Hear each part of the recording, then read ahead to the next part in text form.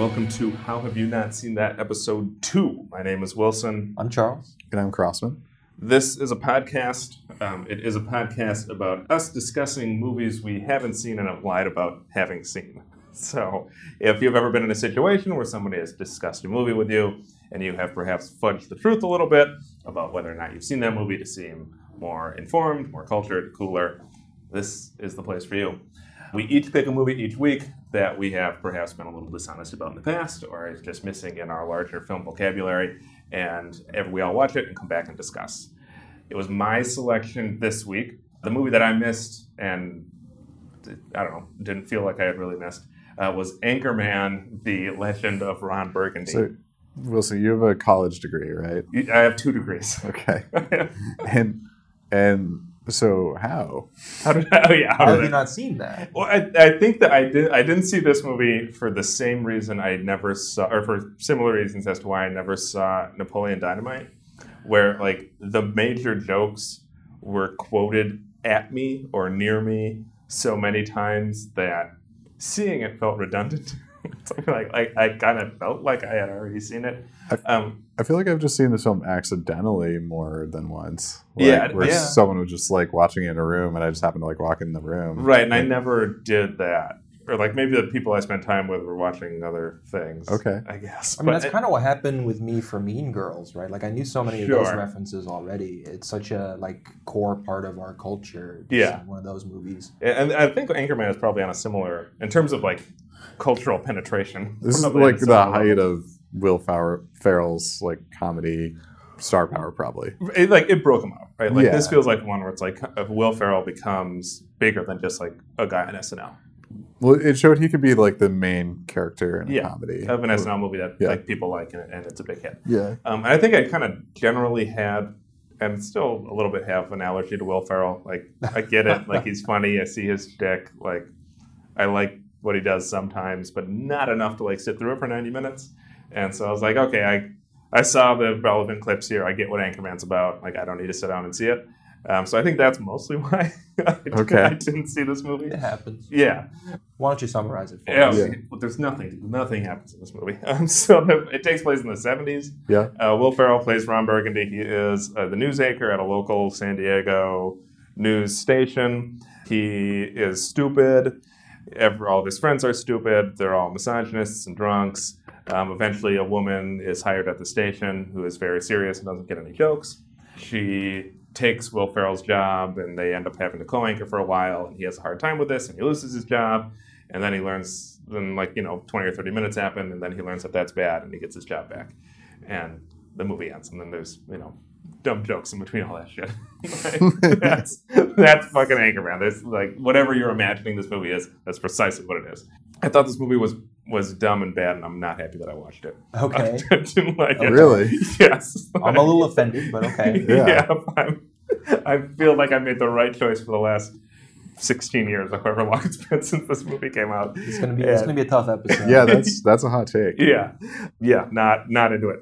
I counted how many times I laughed. It was 9.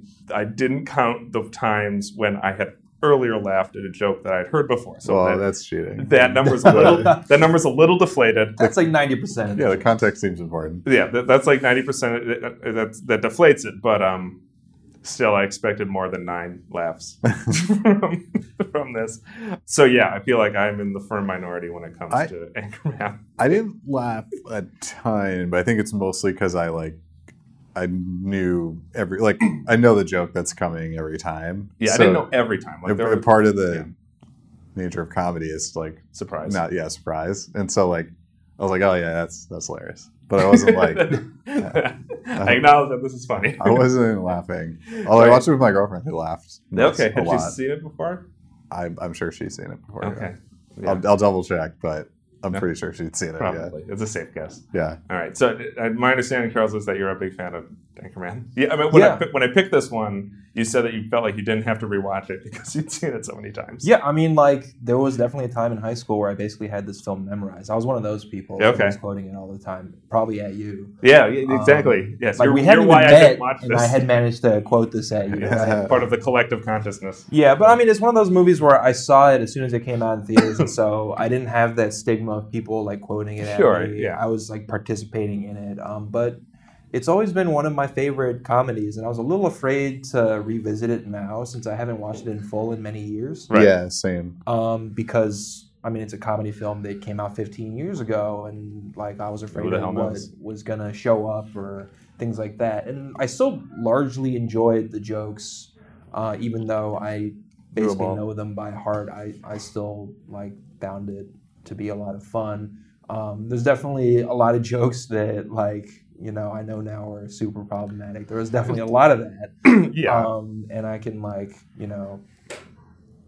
put that in perspective. The one that now. stood out to me was Steve Carell's introduction. Yeah. Yep, that Yeah. one didn't land. Yeah, that one. Yeah, like 15 I- years later, like I saw it was about to happen, and I played through the script in my head, and I was like, "Oh no!" Oh, no. I There it forgot is. that they actually said it, but Yeah, yeah. exactly. What they did. Yeah, But, I mean, that feels like it was like right at the time when people like became massively aware that you shouldn't use that word that way. Like right in that era, like where it was still okay and no one's going to notice it, but like even a year or two later, like it would be like, oh well, maybe not.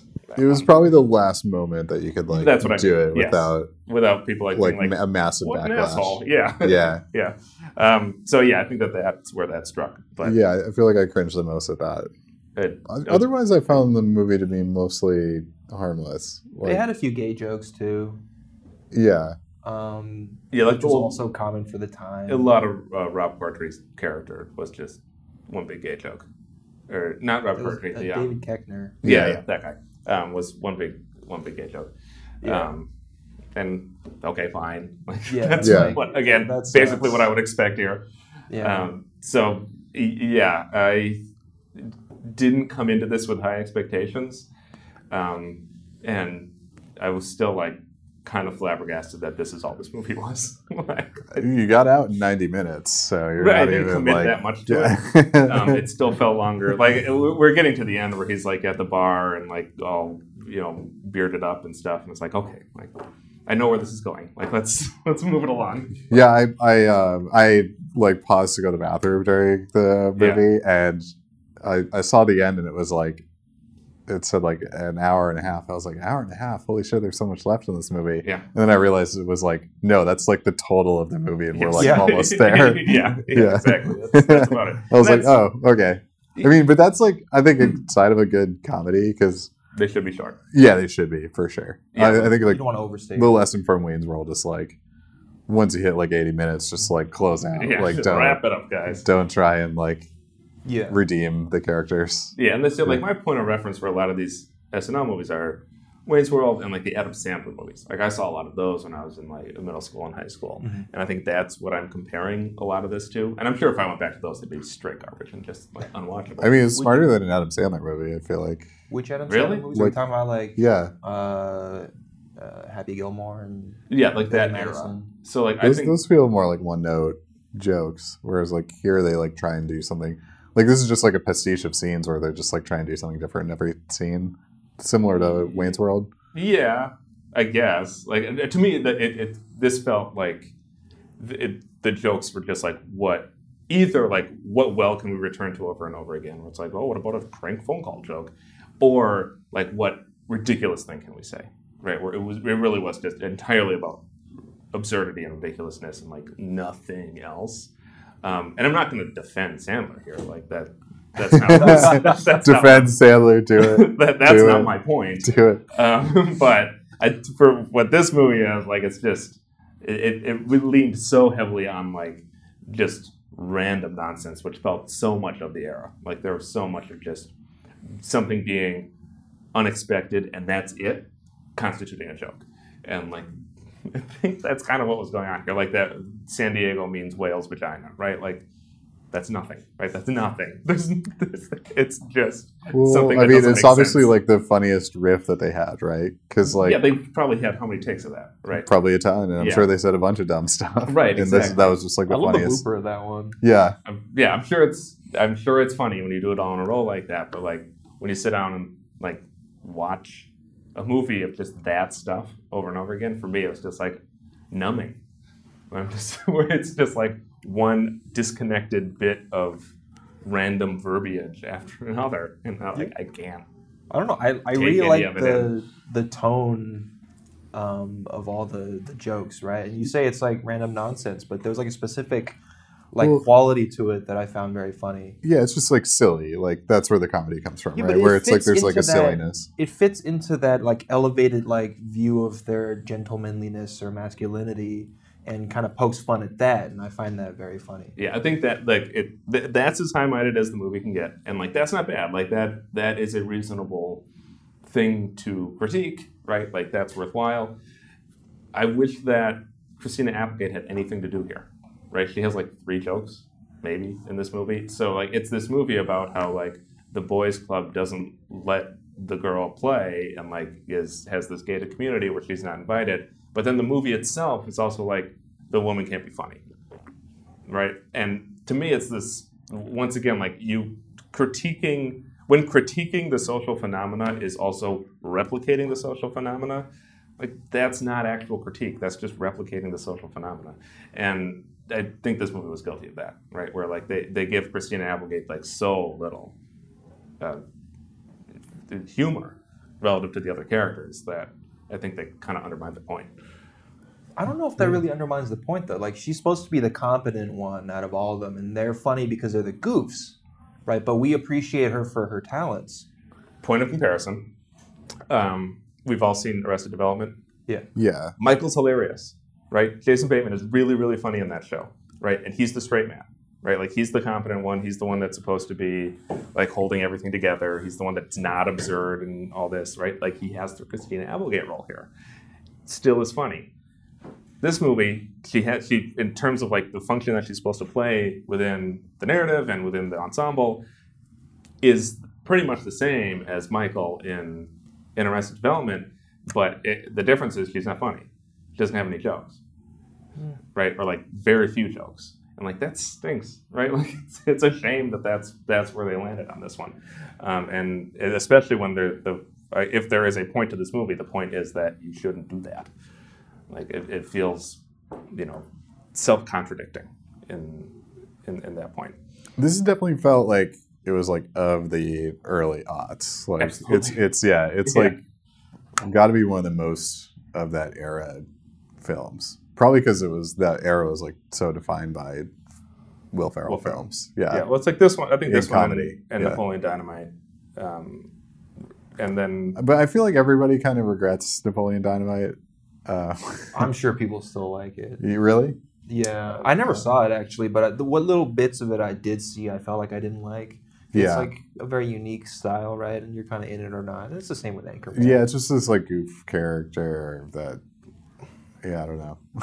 yeah. But this like reminds me of a lot of like, I mean, Talladega Nights and Step Brothers and all the like John C. Reilly, Will Ferrell Yes. combos, which interestingly have like not, because they just released one, the like Holmes and Watson one, which came out like a few months ago. That was John C. Reilly and Steve Coogan. No, it was Will Ferrell. Will Ferrell. Yeah, Okay. yeah, 100% it was Will Ferrell. Okay. Yeah, The John C. Reilly had a different movie as well that was like good, well, released at the same time. that's normal. He's He's a in worker. lot of You might be it. Yeah. thinking of that one. He is a worker. But Yeah. he did release a film with Will Ferrell that was about Sherlock Holmes that was a disaster. Oh, well, Sherlock Holmes. I was thinking of the one with Yeah. Steve Coogan. Yeah. Yeah. okay. I don't know which one that is. But, because there's Holmes and Watson, which is what you're thinking of, and I'm thinking of Stan and Ollie, Yeah, which is the other one. Yeah, but Holmes and Watson was interesting because it felt like they're like, let's just like get the band back together Yeah. and like Did you try see and it? find the magic again. No, I thought the trailer was funny, but then I bet that's the only funny part of the movie. That is my suspicion as well. Yeah. Yeah. If Yeah. I don't know. Did you see it or? I did not see it, no. Yeah. But the trailers, like, they just didn't seem that interesting, and I mean, it had like a joke in it, which I thought was funny. jokes are good in the it's comedy. Yeah. a good start, yeah. But like the reviews for that were so catastrophically bad. They were really bad. I think it was close to a 0%. Yeah. Cool. Um, John C. Reilly is all over the map, man. Like He really is. There is no swingier actor in terms of like review response in the industry. Like he is just does it all in every respect. This movie came out right around the time we saw like the resurgence of Family Guy, and like that's what I was reminded of here. Like this is Family Guy humor, right? Where it's just like constant cutaways. Like the cutaways here are just like the same characters, but just like doing another nonsense joke, and like this irreverent kind of thing, and like randomness, standing alone is amusing. Like that's what I was reminded of here.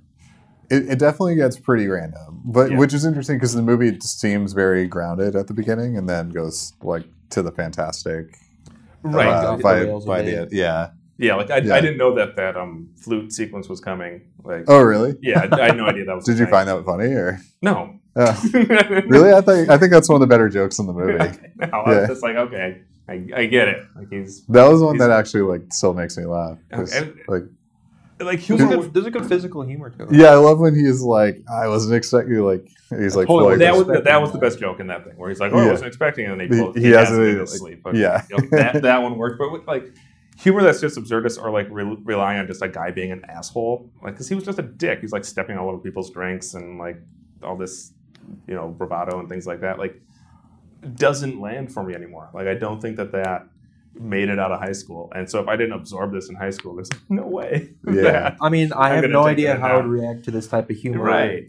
as like who I am now. Because like even viewing this now and trying to view it with today's lens, I still have the memory of like how I felt about this humor when I first saw it. Of course. Right. And I'll always react to those jokes that way because I have that memory of it.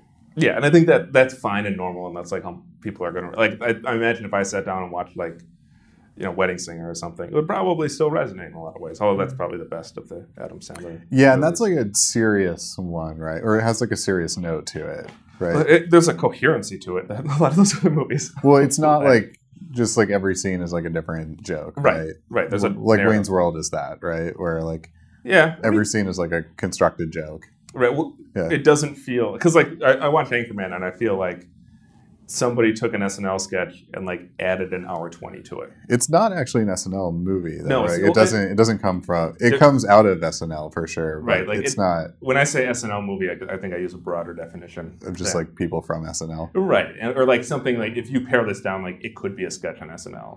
Do you think Seinfeld is an SNL? No. sketch? Okay, because what's her face was in Elaine was the Oh, not just like people that are in SNL, but like Okay. something that you could imagine them like. There's SNL in it. It comes as like a spin-off of an SNL career, and Yes. if you pare this down, you can imagine it being a sketch on SNL, right? And I think that Yeah. you could do that, right? Like if you take the Ron Burgundy character, like you would just take like a scene in this movie, right? Any scene that he's behind the desk, and you put that on SNL, it would basically function and would probably be funny, right? And you recur that a few times, and there you go. And to me, this feels like somebody just like wrote a sketch that they really liked as a pitch for SNL and said, "Let's make this a movie." Yeah, I mean, Will Ferrell comes from that. Right, and Background, that so- very well may be what literally happened. Yeah. And that's my sense of this movie, and basically what I mean when I say SNL movie. Like Okay. that's my personal definition of that term. Do you like Austin Powers? Not really. Okay. Yeah, you're right though. Interesting. That's the other point of reference here. Yeah. Yeah. Although I enjoyed those a ton, so this tracks accurately. Yeah. Yeah. I like Austin Powers a lot. The sequels I can give her like and leave. I haven't seen the sequels. I saw the first one. I was like, okay, fine. Although I'd be interested to rewatch Austin Powers to like Go for see it. if it holds up. They ruined James Bond. Yeah. That Which is probably a good thing. Maybe. yeah, like because the best James Bonds were the ones that were a little bit more serious, like From Russia with Love and Casino Royale and all those. Goldeneye. Goldeneye is Goldeneye was not serious, but like that it's the defined one I like, enjoyed the like most. silly Bond, right? Like that's the best of that category of Bond movie, Yeah. Okay. right? Like that's the Honey Dick one. But yeah, like Austin Powers is probably another good point of reference here. It's a little earlier than this movie. Like Yeah. it's like I want to say 2000 or something, but Yeah, it definitely it might even be like 99. that Austin Powers. I would, Or 98 I would even. believe it. Yeah. But I don't know, like that. And it has Will Ferrell. Does it? Yeah. He has a brief cameo as like one of the henchmen with the fez. Yeah, he's still Sure. like on SNL at this point, so it's like a bit role for him. Okay. Yeah, I think his joke was he like gets He gets thrown burned down a alive, but pit, then he's like and alive. he's just screaming for a while. Yeah, Okay. yeah. I have no memory of this. But I He comes believe back in the sequels I didn't see the sequels. Yeah. because he was like so funny in the first one. Okay. Speaking of which, what are our favorite jokes? What's your favorite joke in Anchorman. I always go back to the 60% of the time it works every time. It's just a spin-off of a Yogi Berra quote. I don't know that. Okay, I did know that. I just love- I just saw love that. the absurdity and the versatility of that quote. Oh, like I remember seeing that the first time. I was like, Yogi Berra said that 40 years ago. Why are they just plagiarizing him? So okay, like yeah, it is funny. Paul Rudd's funny, but it was also funny when Yogi Berra said it. I like when they were talking about diversity in like their team meeting. Yeah. And he says it's like a boat or like a, like a an wooden old ship. wooden ship. Yeah, Yeah. again, total nonsense. I get it. The ship is named Diversity, but yeah, I thought that was funny. yeah, that one. They're just that clueless about what it could be. Okay. Yeah. My Right. favorite joke, and one of the 9 things that I laughed at, because I started writing them down after the first 2. Okay. So the first one that I wrote down Yeah, was... well, I'd love to run through this list. Okay, so the first one that I wrote down is when they're in bed the first time, Will Ferrell and Christina Applegate, and she starts speaking Spanish.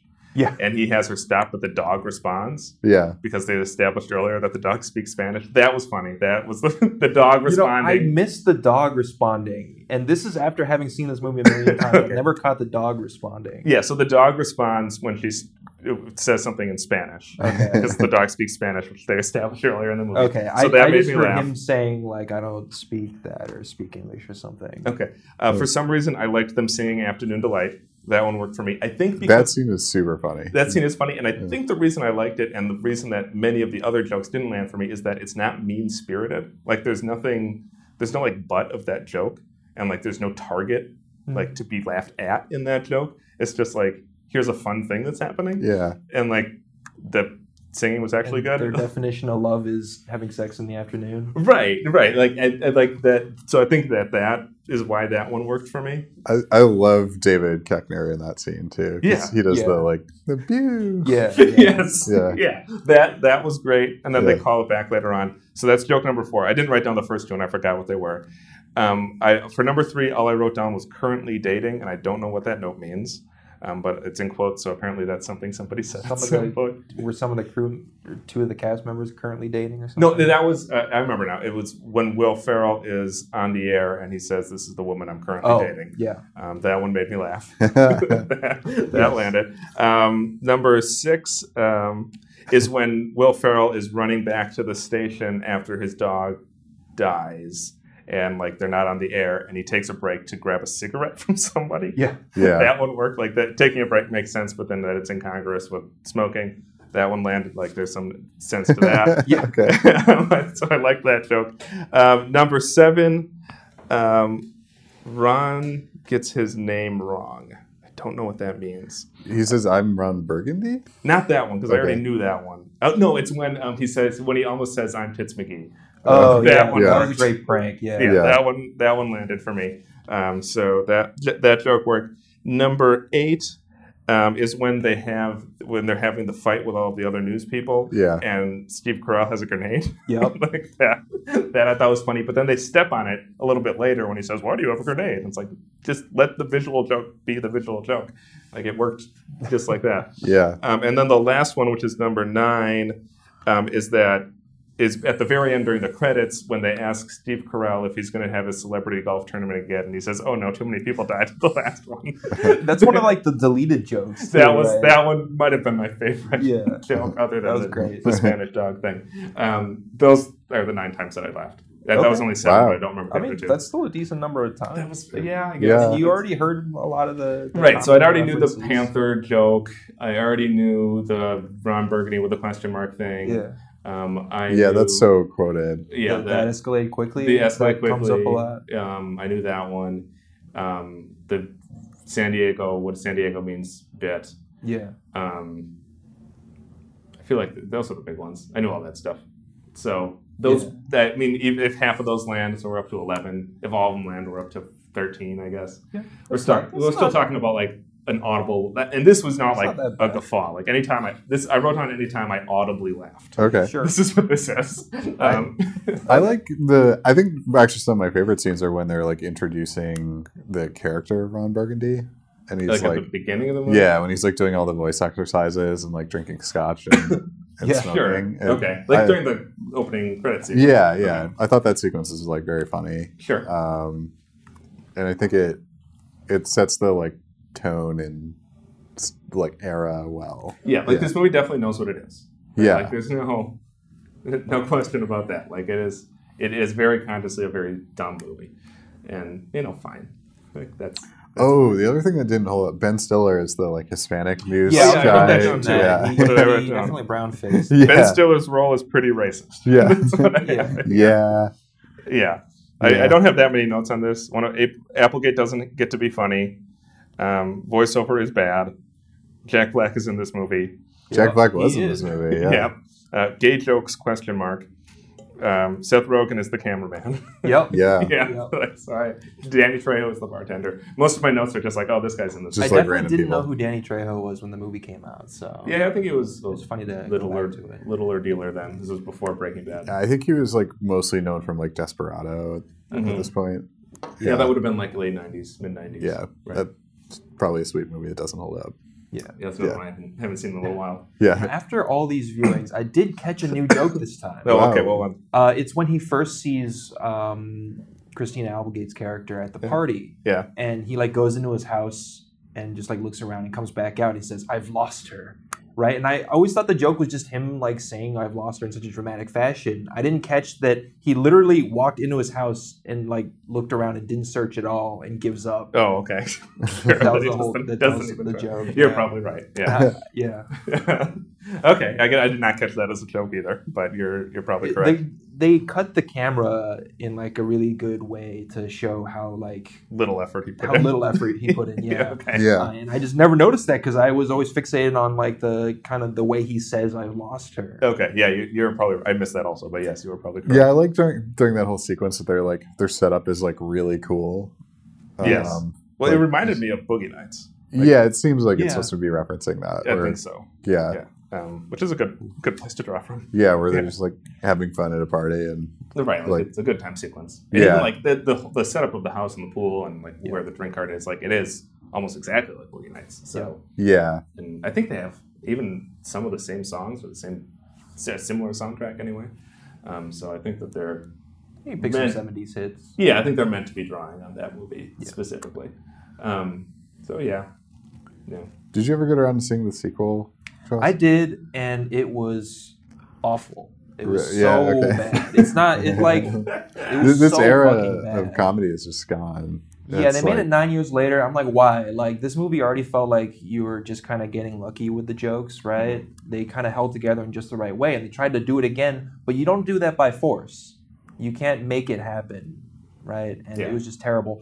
Also, even worse is they have Brick's, the Steve Carell's character Brick, have a bigger role Mm-hmm. in the Yeah. sequel. And he's like the most problematic character. Right. Yeah. And he has a bigger role in that movie, right? And like here, like, I like some of his, like, as a side character, I think he A has little some bit charm. can go a long way. Yeah. But when he has more screen time, it's awful. And he finds Kristen Wiig playing a female version of him, essentially, and they fall in love.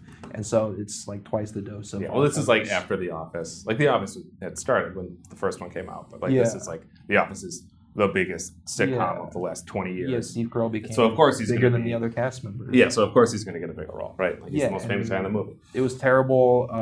I found it funny that, well, funny not in like actually funny. I found Right. it funny that they tried to recreate the fight sequence, but bigger. So they had like more news members join, and like Kanye West shows up, and Sure.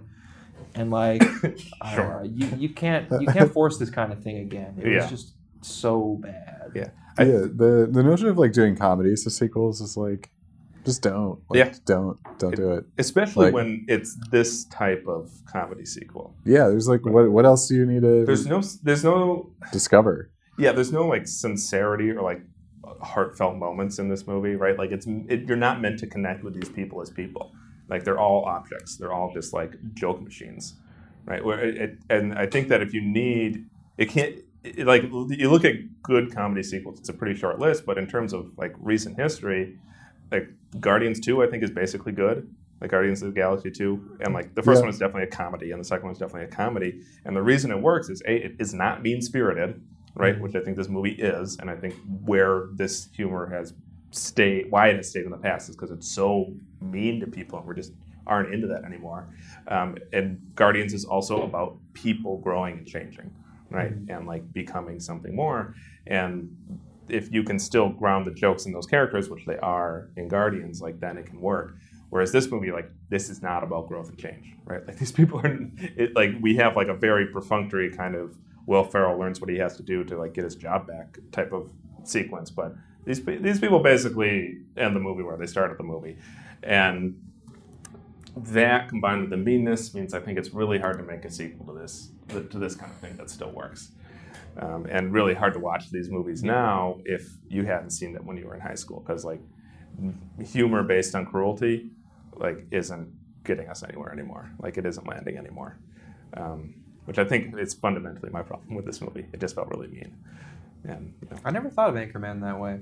Yeah, I mean, like, it was a mean movie. Like, they're so mean to the Christina Applegate character, and like, there are long sequences that are just based on jokes. They're not jokes, but just based on insults, right? Like, just based on like, we're going to be cruel to one another, and like, the movie itself is cruel to the Steve Carell character. It's cruel to like the mentally handicapped and gay people in general, right? Like, there's just so much about this movie that like isn't pleasant to be around that anymore, right? And like, it's so much about the culture now, and our political landscape is so cruel, and we see the effects of that cruelty so plainly. And you see people that grew up on this kind of humor actually engaging in that cruelty. That like, watching it for pleasure now doesn't work. Right, like, I think that you need to, or why you see more humor these days and more comedy these days that do work, based on people that like one another, right? I also think that the like I think you were right comparing it to Family Guy earlier, but like the random comedy I think is like pretty played out at this point. It's the reason why The Simpsons is bad now. If Family Guy isn't funny anymore, so when you just have like random collections of scenes that form your comedy, that seems to have fallen off quite a bit. Right. Well, I think you can track this with, like, you look at the evolution of Michael Schur shows, right? Because you see The Office into Parks and Rec into Good Place, right? And you have The Office where, especially early in the run, very mean show. Like, the characters are very, very cruel to one another, and a lot of just random nonsense from the Steve Carell character. Whereas Parks and Rec, it's basically about, what if it's The Office, but like, everybody is relatively competent and likes one another? You even watch it evolve like mid-show from one to the other. Right, and because it ran long enough that you can see comedy evolve within that show. And then you look at Good Place, where it's about not just them liking one another, but them loving one another and like genuinely grappling with how to be decent people, right? And still being funny and learning and growing over the course of it. Like, I think you can see comedy evolve over the 2000s over the course of those shows. And Anchorman feels ancient, feels absolutely ancient in that context. I mean, comedy just evolves fast too. Yeah, that's part of it. That is the nature of comedy. And it's hard to have one that lasts. Like, I'm thinking of like funny stuff of like recently. Like, it's definitely much more character driven. Like, I thought Girls Trip was really funny. I still haven't seen. But it's mostly because of Tiffany Haddish. Yeah, Tiffany Haddish. Yeah, and she's just so funny in that movie because she's just like out of control. That is something I'm wondering. The jokes from like the other characters in that movie like don't really land because like she's funny. Yeah, and some of the others are like meh. Yeah, but even in terms of like the middle level comedies that like anybody seen Neighbors? Either one of them? Yeah. Right. Like, I like both of them. I like both of them too. Like, I think they're both really good. That was the frat. Right. So with it's Seth Rogen. Yeah, I saw the first one. Yeah, it was great. Like, it was a fun, like, solid comedy, and it's about people that are like genuinely learning how to be close to one another and like maturing and growing, right? Like, that's they are fighting with the frat, right? But it never feels cruel, right? And it never feels mean. It feels like they each have a perspective and they each have like a legitimate grievance, and they learn how to like come together with that, right? And it's not about one person dominating the other or overcoming one another. What they're learning is how to get along, right? Like, how to be nice to one another. And I think that is something that we have gained within the last 10 years or so in comedy to our benefit. This is a good thing. Yeah. I think I'm challenged a lot by like comedy audiences though. How do you mean? Well, I think like I like Rick and Morty a lot. I do too. I think it's a really funny show. But it has a terrible fan base. Yeah, it has a really bad fan base, which makes it like hard to like as a show. Yeah, I think that's a legitimate critique of the show. Actually, I think it makes Rick look too cool. I don't know if it does. I'm just like confused by the embrace of the nihilism of the show. Yeah. Because it seems to be what the show is trying to critique.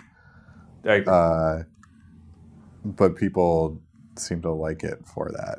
Yeah. Or Well, seem to think that they're very smart for liking the show. clearly, yes. Yeah. I mean, that's the joke about the Rick and Morty fans, right? Yeah. You have to be smart to like this show that plays on Adult Swim. Yeah. But no, you don't. But I think that it is legitimate to critique Dan Harmon on those grounds, right? If that many people in your audience are misunderstanding your show, like, maybe you need to make some adjustments. Maybe. I mean, it's also like the nature of Adult Swim has kind of changed, and it like comes out of that oof. Yeah, right. of like where again, like it comes from like very nihilistic, like random shows. Right. But I think that idea has kind of not aged great either, right? Well, there's just only so much that you can do, I think. Right. Well, Like, and I think the point of comparison here with Rick and Morty and Rick Sanchez as a character is BoJack Horseman, right? Because I don't think either of you have actually seen BoJack. No, I've I watched need to the get to 2 seasons It's of it. great. I love that show. And it has a similarly nihilistic character and a similarly like despicable character, but there's nothing aspirational to him. Nobody sits down and watches BoJack Horseman and it's like, yeah, I want to be like BoJack, despite him being like a famous TV star who's also a millionaire, right? Like they can communicate that type of character without having the character be glorified. And to me, that's kind of a blow to Rick and Morty, right? That's a problem that show needs to address. I don't know if I'm as high on BoJack as you are, but like I do see like the value in the show. No, I Like, think it's a good show. I like yeah. Rick and Morty. I think it's good, and I think that when it is properly understood, it's even better. But it's the fact that it's so often misunderstood, I think, is a problem. I think it's a problem. Yeah, I think they need to do well. I mean, Marvel has like a similar issue, right, where it has like kind of a toxic fan base where people like complain when there's like a woman casted or like. Yeah, I'm not convinced that those people are Marvel fans, but like comic books, let's say. Yeah, like yeah. Film. I guess Film. it's like nerd culture. Yeah, you're right. That's what I think the yeah. problem with shows like Rick and Morty is that people don't want to question their existing beliefs, right? And a lot of the kind of nerdy personality who's going to watch that kind of show value Rick's brand of intelligence and like competence so highly that they're not going to actually see the negative features of his character. They just see what they perceive as his positives, right? Yeah. And that's kind of a similar thing, bringing it back, that happens in Anchorman, where people see like Ron Burgundy's masculinity, and they kind of glorify that aspect of his character because he's an important man with leather-bound books. And that is something that kind of happened. That's kind of why people quoted it so much, right? Yeah. So they value that kind of brand of masculinity, but looking back, it all looks so silly. Yeah, I think you're right about that. Yeah, that's you see the same thing. This isn't a comedy, but you see the same thing in Fight Club, right? Like people sit down and watch this Fight Club so much and want to be like Tyler Durden, right? And you have the director saying like, oh yeah, it was supposed to be a satire by Act 3. Like people are supposed to figure out that you're not supposed to be on his side anymore. But when like people are actually starting Fight Clubs like that, yeah, it's a problem with the audience misunderstanding the film, but it might be a problem with the film. Right, it might be you not communicating. I think it's also like a problem with the culture, right? Where there's there's no outlet for like wayward use. Yes, exactly. So what do they end up being internet Nazis? Starting Fight Clubs. Yeah. One thing I'm wondering is, back in the day when Anchorman was out, it felt like the comedy films were much bigger in culture than they are now. So back then we had movies like Anchorman and like Superbad. And Superbad, that's another big one. Movies that Austin Powers. Austin Powers. Movies that were comedies that everybody talked about and referenced all the time, right? And maybe, which that one's my favorite comedy, actually. Really? Yeah. Okay, I also haven't seen that. Okay, well, I mean, we probably don't want to do 2 comedies, but that one's my favorite comedy of all time. But anyway, these days I don't get the sense that comedy movies are that big anymore. They don't define our culture nearly as much, and I wonder why that is. So we don't see like. What are the good comedy movies that have come out in recent years? It's that same Girl Strip. Like, that was pretty funny. Yeah, I didn't see that one. I don't feel like I hear people talking about that one, right? The best ones I've seen. That's like more than 5 years old now, right? Is it? Yeah. It's been out for a while. So like, the best comedies I've seen lately are like Game Night, the Neighbors series, 21 Jump Street, right? But that was already a while ago too. And these are movies that I don't feel like people talk that much about or reference. Like they don't have the same like cultural presence that they did in the early 2000s. And I wonder why.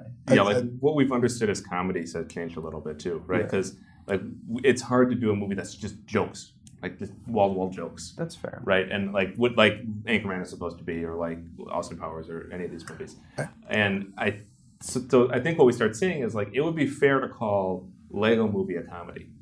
Yeah. Right. But that's also a movie that can make you cry. Right. And when a movie makes you cry, you don't think of it as a comedy anymore. Well, and I think that might be part of it. I also think that like one of the main point of movies right now is to not offend their audience.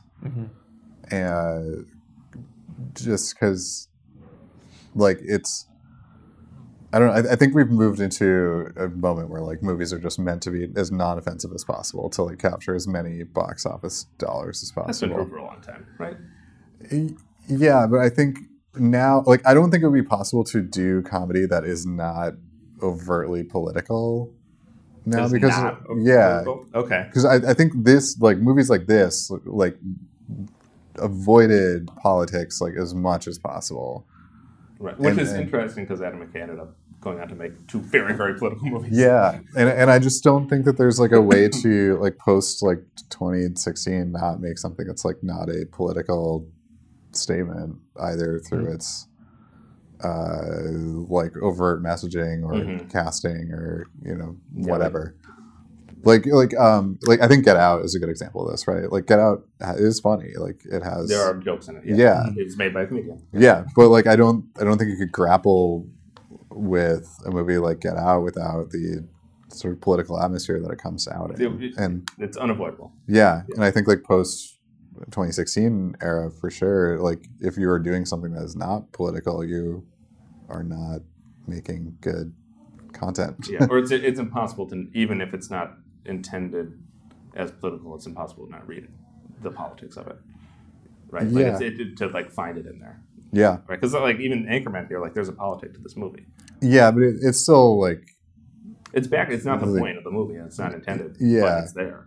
Yeah, right? That it's like this very liberalized take on critiquing masculinity. It has the same joke that Austin Powers did, which is like, hey, do you remember this thing that was like sexist and like of its time? Isn't that funny? Right, and it just reproduce it. Like I think it lands. Like I think it's funny, but I think we're just like past that moment now. Like I don't think we can.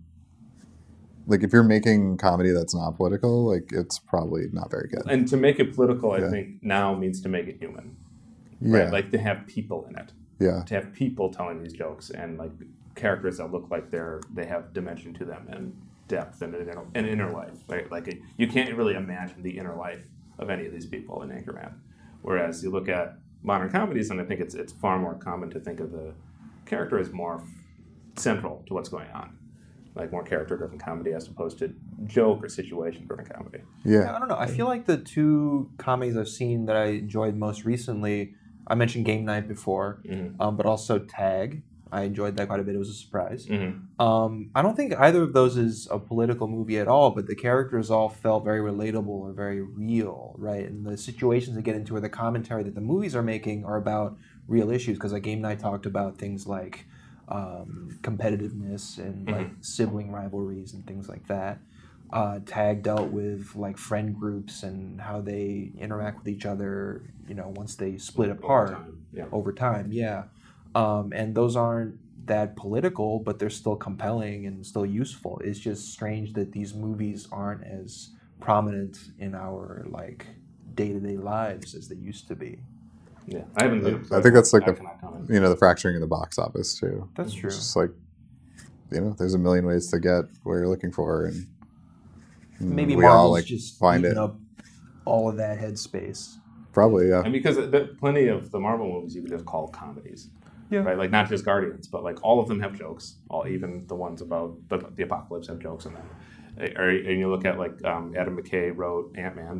That movie is a comedy, definitely. Yeah. Thor Ragnarok is a comedy, right? Yeah. Like I think a lot of those also kind of fill that space because like Marvel becomes just so dominating in popular consciousness. So like if you're saying like we're missing the Superbads and the Anchormans and the Austin Powers from the early 2000s, like what's occupying that space? Maybe it's Ant-Man, Yeah. right? Like That's maybe it's Thor Ragnarok. Yeah, just all the investment dollars are just going into Right. that. So now the Marvel movies are the blockbuster action movies. They're the fantasy sci-fi movies. Yeah. They're the comedy movies. It's just everything is now just in this category. Yeah, I mean, we've talked about how the studio system has moved us away from mid-sized films, right? And a lot of these comedies feel like kind of that range of movie. Yeah. Yeah. Yeah, where you're right. You have like They're genre. high-budget casts and Yeah. things like that, but they're not. They don't go into the special effects or anything like that, Mhm. and so they're kind of right in the middle, and they get pulled out. Yeah, I think you're absolutely right. Yeah, I just seem like a lot of that talent is also just like going to TV. Yeah. You know? Yeah, it's not a novel point to say the best comedy is on TV, but the best comedy is on TV. Like it is. And it can't all be watched. There's a lot of it. Yeah. Yeah. Any closing thoughts on Anchorman? I still find it delightful, yeah. I'm never going to watch this movie again. If Okay. I'm lucky. You'll still hear about it. That's probably true. Like that's it. In any case, we will be back in a moment with things we've seen. Stay tuned. And we're back with things we've seen. This is a segment on the show where we discuss movies we have seen more recently in theaters or things that are new to us that we watch on the various streaming services available in our homes. Crossman, you're up first this week. What did you see? Yeah, so I watched Widows, Oh, I like which Widows. is a heist movie that came out last year, starring Viola Davis, primarily Liam Neeson, and a few. Elizabeth Debicki. Yes, Yes. interesting take on the heist genre, where it starts with a heist that goes wrong. All the men that were involved in the heist get killed. Their Wives widows. and their widows are sort of left on the hook for their crimes. So Viola Davis decides to solve this problem by completing the heist that their now dead husbands. Yeah, like Liam Neeson were- left behind like a plan. Yeah. Yeah. Yeah. And it sort of goes from there. It's set in Chicago, and their heist is to rob a sort of like political dynasty family who are definitely involved in organized crime, or at least like glad-handing Chicago politics. Very believable in that sense. There's political rivals of that family who are sort of like an upstart politician who's like from the neighborhood, who's like looking to take the alderman spot that Colin Farrell, his character, is like running for. And Robert Duvall is his dad. Yes. He's the elder. Yeah, but the like upstart politician is like who Viola Davis and the crew like kind of owe money to, and there's like a number of like threats that are made for them to like get the money. I thought this is an interesting movie, just that it's like a group of women that are doing a fairly violent heist movie. I think it's unique in that sense. Mhm. I think Viola Davis is great here, but almost like too dour. Like it doesn't. She's Jilly. Yeah. Yeah. And I get it. Like her character's gone through a lot. Yeah. But there's like a lack of like there's no like fun moment in this movie. Which when I think of like heist movies, I'm always like, oh, there's something like cool or like fun This is that tense. happens. And yeah, it's like super tense, and it's like it's a bummer throughout. Yeah. I also think that they spent a lot of time on like the planning and prep, which is like interesting content, and it's interesting to deal with sort of like non-experts who are like trying to pull off a heist. I wanted to like get to it. I was like, let's get to like the heist part, because that's where we're always like shooting for in a heist movie. I think it took like almost like too long to like get to the cool part. When the actual heist goes down, it almost feels like too quick. Like It goes like that. yeah. I thought that was kind of like a letdown. I think overall I like this movie, but I think that like it has those faults where like I think it could have either gone in one direction and been like more like Den of Thieves, where it's like really like sort of heat like violence, or make it like a little more fun. And I don't think it needs like a ton of fun. I think it needs a moment of like levity that we don't really get in this film. Yeah, well, that is. I'm sorry, finish your thought. But otherwise, I think it's like well done. It's a good heist movie, super well acted. Yeah, I don't know. You saw it. What did you think? I saw it in theaters. Yeah. I saw it with my dad actually on Thanksgiving. But I loved it. I think I liked it more than he did. I liked this movie a lot. Okay. I think I like 2 points. I didn't dislike it. Right. No, I think I didn't get that from you, but I think I liked it more than you did. Yeah. I liked it a lot. Like I thought it was really good. So I think my 2 takeaways from this one is that like this is a Steve McQueen movie. Yes. The director, not the dead actor.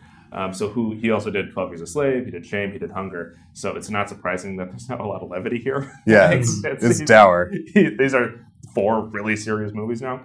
But what I liked about this being a Steve McQueen movie is that it was still very identifiably his movie. That he can, because before that, like these are all basically prestige art movies that he's making in his 3 prior films.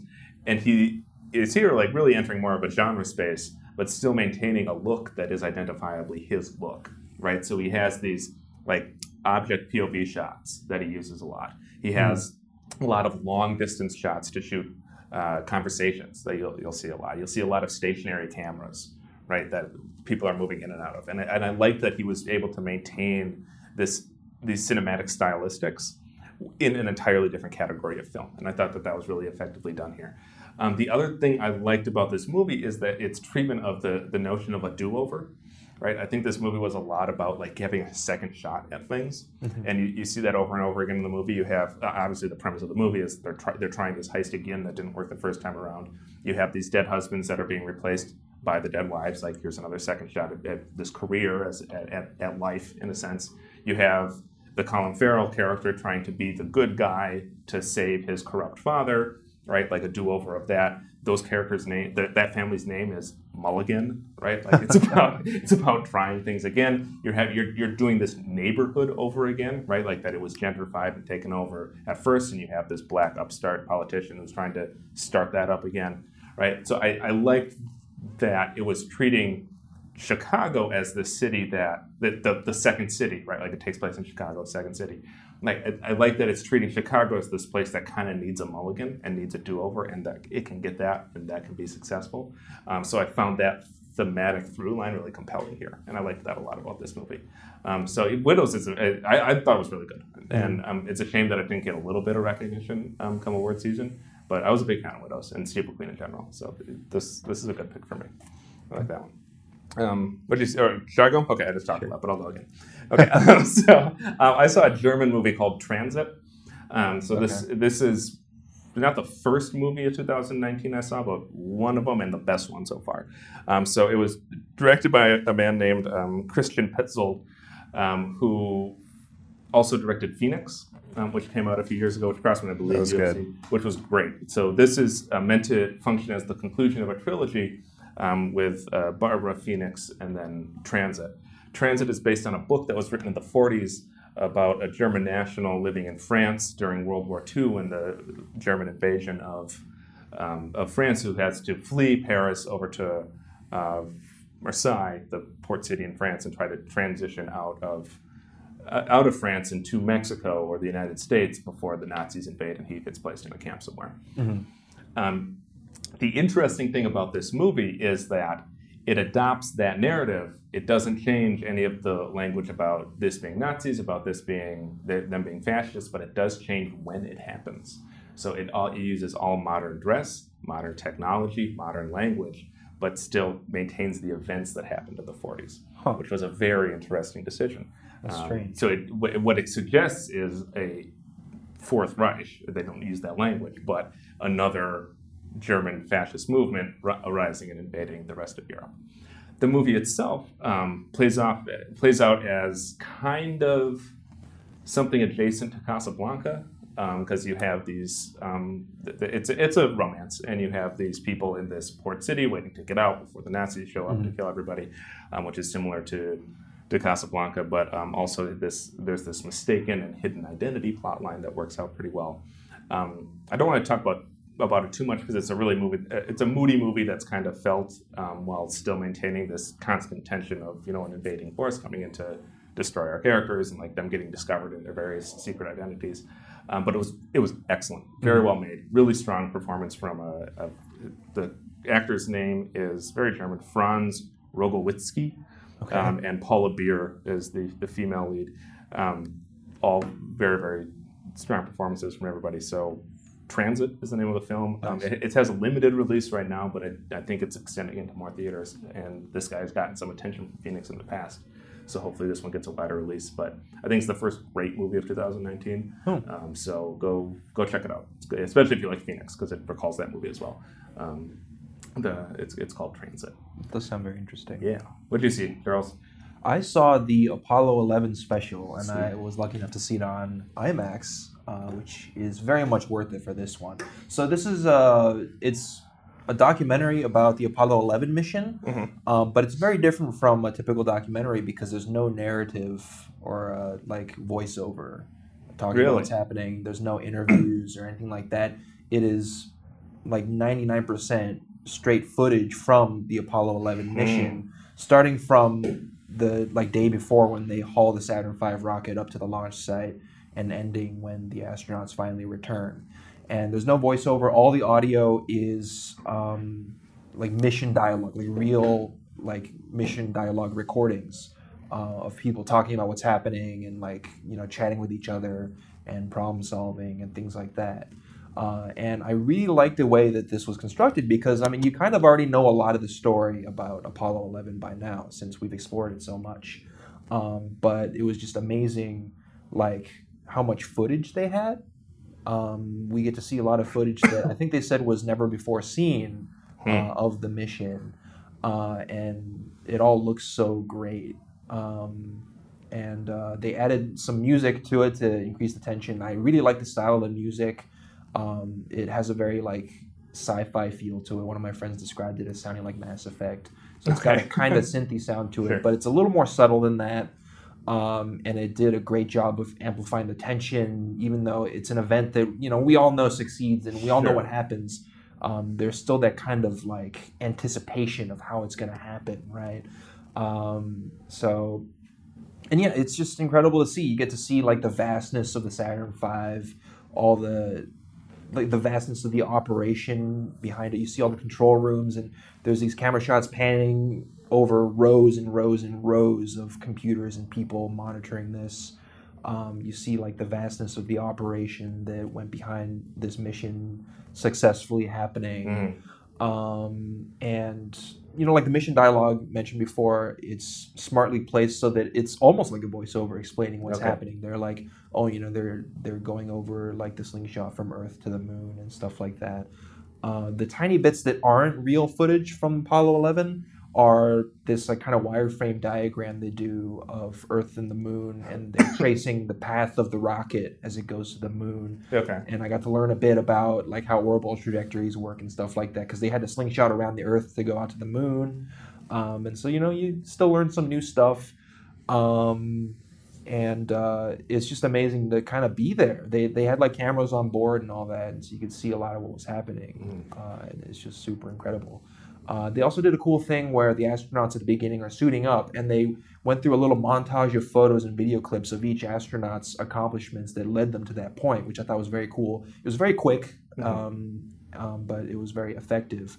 And it kind of helped to have seen First Man to understand what was going on in the Neil Armstrong montage, because it showed him as a Navy pilot, a bit of his family life, him flying the supersonic jet, and then the Gemini mission where he had to correct a disaster. So I got some understanding of what those were because I saw First Man and it covered those. So all in all, it's fantastic. And if you can see it on IMAX, you should definitely go for that. It's only a limited release, so by the time this podcast comes out, it might not even be available anymore, but you should try to go out and see it if you can. It was just amazing to experience. Did you see, do you watch 30 for 30 at all? The what? 30 for 30. I have not. The sports documentaries. Yeah. Have you seen them? That's a handful. You guys are missing out. I've seen some of them. Okay. Well, there's one called June 17th, 1994, and that's the day that the OJ Bronco chase happened. Oh yeah, this is the best one. Yeah, it's very good. But what's interesting about that day is it's this nexus in sports events where there's like an NBA championship game, there's like a NHL game or something. There's an important day in golf. And what's interesting about that documentary is that it's all just like clips from the news or the sporting events. Oh, it's the opening of the World Cup in the US as well. And it just starts in the morning with like all the clips that like happen in the morning and just like works through the day, just like moving through the day, and then it gets into like the Bronco chase starts, and then they're like intercutting the news with like all these other like sporting events that are like happening. It's really, really good. And like there's no narrator, there's no text other than to tell you like where in the day you are. Yeah. That's really cool. And it's rad, yeah. That's my favorite 30 for 30 for sure. Yeah, that's similar to what Night of the Garden did, which was a documentary short that came out a year or two ago, where it was depiction of a Nazi rally in Madison Square Garden. And there's like title cards that are just like, this is a Nazi rally in Madison Square Garden, but like other than that, it's just like footage of Madison Square, the old one, not the one that's at 34th, the other one. Full of people giving the Nazi salute and like chanting along to Nazi things, and like guys giving Nazi speeches like in front of a giant portrait of George Washington, and like Nazi flags all over the place, like right in the middle of New York City. And no commentary, it's just just footage. So it's cool to do that. That's a cool technique, I think. It's a great way to let the footage speak for itself. Right. And when you have footage like what you've described or the Apollo 11 mission, it really does. Yeah. You guys reminded me that the documentary also gives an interesting, like, tiny peek into, I guess, like, the life of people in that time. Because you get to peek at the spectators, basically, who are anticipating the launch of the Saturn V, right? And you see all the crowds form, and you see what they look like and how they're interacting with each other, and there's brief clips into that. I thought there was a funny sequence where, well, a lot of this mission is like brief moments of intense danger, separated by like days of nothing happening. Because you have the rocket launch and like anything can go wrong and they could die, and then they have to fly for 4 days to get to the moon, and then they have to like separate the capsule and rotate it around and reattach it and then land on the moon. And that all happens at once, and it's extremely dangerous. And then, they get to like, relax on the moon for like an hour before they go back up. And then, and again, that's extremely dangerous. They could die. They might not connect back. And then they have to fly back to Earth, which is another 4 days. And then they have to re-enter, and they could blow up. Sure. Right? And so it's like there's so many days of nothing happening, and then intense life-threatening danger all at once.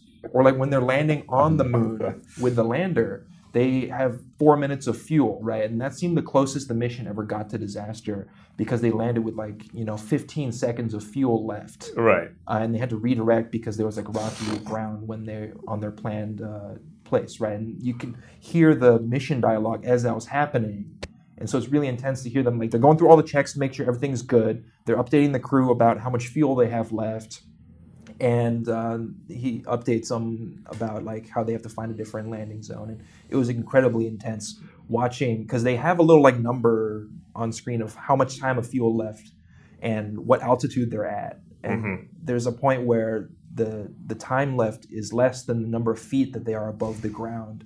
And they had to like catch that. Like they had to overtake that number to land safely. Wow. That was super intense to watch. Well, that the filmmakers here are able to communicate that without any kind of dialogue or voiceovers. I mean, impressive. So the music gets a little intense, and that helps amplify the emotion. But without language extraneous to the footage, like that's impressive filmmaking. Yeah, like for sure. Yeah. I got a little sidetracked from my original point, but there's one point where they're orbiting the moon, and they're going to wait a day before they take the lander and go down to the moon's surface. And in that day, they go back to the command center on Earth, and they have like the news on the radio playing, right? And they have a brief update about the Vietnam War, which is just beginning. Okay. And then they have an update about the Kennedy accident. I think that was the Chappaquiddick incident. Oh, wow. That was happening right there. And then some of the crew members joked to each other like, oh, we're about to be upstaged here by this Kennedy thing. And this is like right before they actually land on the moon. I thought that was a funny... I didn't know that happened at the same time. I didn't go back and research that, but I think that's what they were referencing because there was like talk of a Kennedy car accident. I'm pretty sure that has to be the Chappaquiddick incident. Or why would they put it in the thing otherwise? Yeah, exactly. So I thought that was kind of a funny contrast. That is interesting. Wow, I had no idea. Huh. Okay, well, Charles, you have your first pick for our new format here. What's the movie we're watching next week? I would like to see Dr. Strangelove.